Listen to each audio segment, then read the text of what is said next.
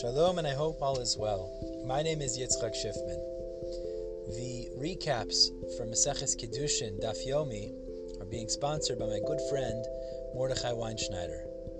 May our learning be a schus for him, Mordechai ben Miriam Rivka, and may he only see bracha and atzlacha in his life. Now on to the episode. Today's daf Maseches Kiddushin is daf Lamed Gimel. We're beginning on the second line of Lamed Gimel Lamed Aleph, and we'll have three sections in today's daf. First section explains the final 5 parts of the brayso we had yesterday regarding standing for Zaken, Talmidei Chachamim, etc.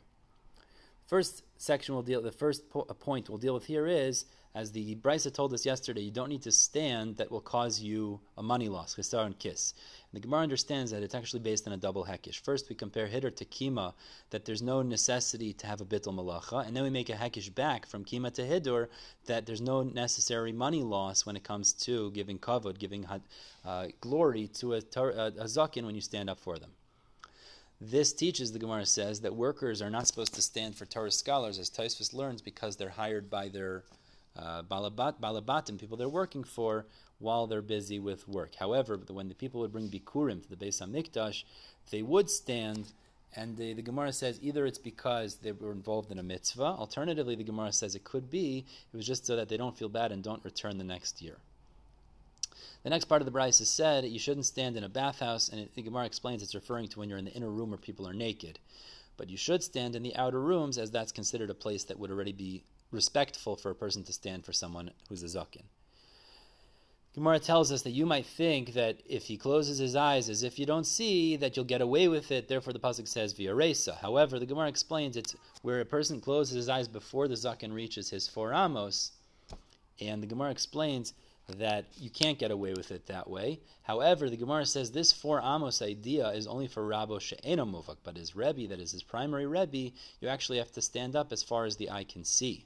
And we'll discuss that a little bit later more. Gemara tells us the brayso had said a Rebbe shouldn't bother his students to stand, and actually they'll live long lives if they are makpid on that.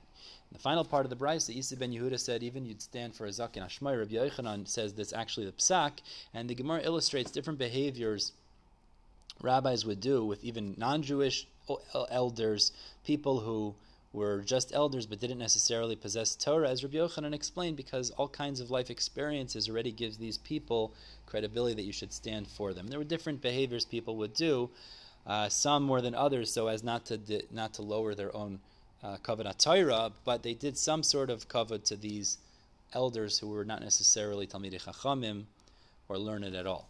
Turning to Lamed Gimel Beis now, the Gemara tells us a series of halachos regarding Talmidei Chachamim, how they should respect the Rebbeim, and then a couple of answers and questions and answers. So the Gemara tells us that Talmid Chacham should only stand for his Rebbe in the morning and evening, because he shouldn't show more kavod to his Rebbe than he shows to Hashem when he accepts Ol Malchus Shamayim, which is twice a day. Nonetheless, the Rebbe should still not bother even for those 2 times, as you said earlier, go in a roundabout way, so as not to force your students to stand up for you. If a Talmid Chacham doesn't give his Rebbe kavod, he's called a rasha, he won't live long, and he'll forget his learning. Question number 1. If a son is the Rebbe of his father, does the son stand up for him? And this is unresolved. Question number 2, same case, but does the father, who's the student, stand for his son? Unresolved. Question number 3.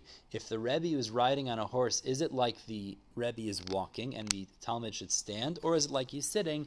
The Gemara deduces from the halachas of Negoim, specifically Evan Menugas, that when he's riding, he takes on the status of the item under him, the horse, for example, and it's like he's walking, in which case the student should stand.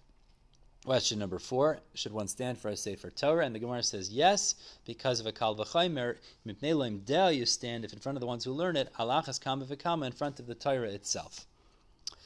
There is a related debate. The Gemara says if you stand for your Rebbe while you're busy learning, and Abai took a strong position, he cursed those who followed Rabbi Elazar Shita, who says that you don't have to, you still have to stand, says Abai, but it's a machlokes nonetheless. Final section of the day. The pasuk tells us, "V'yibitu achrei Moshe ad boyu ayela." It says that they gazed after the Moshe until he came to the tent.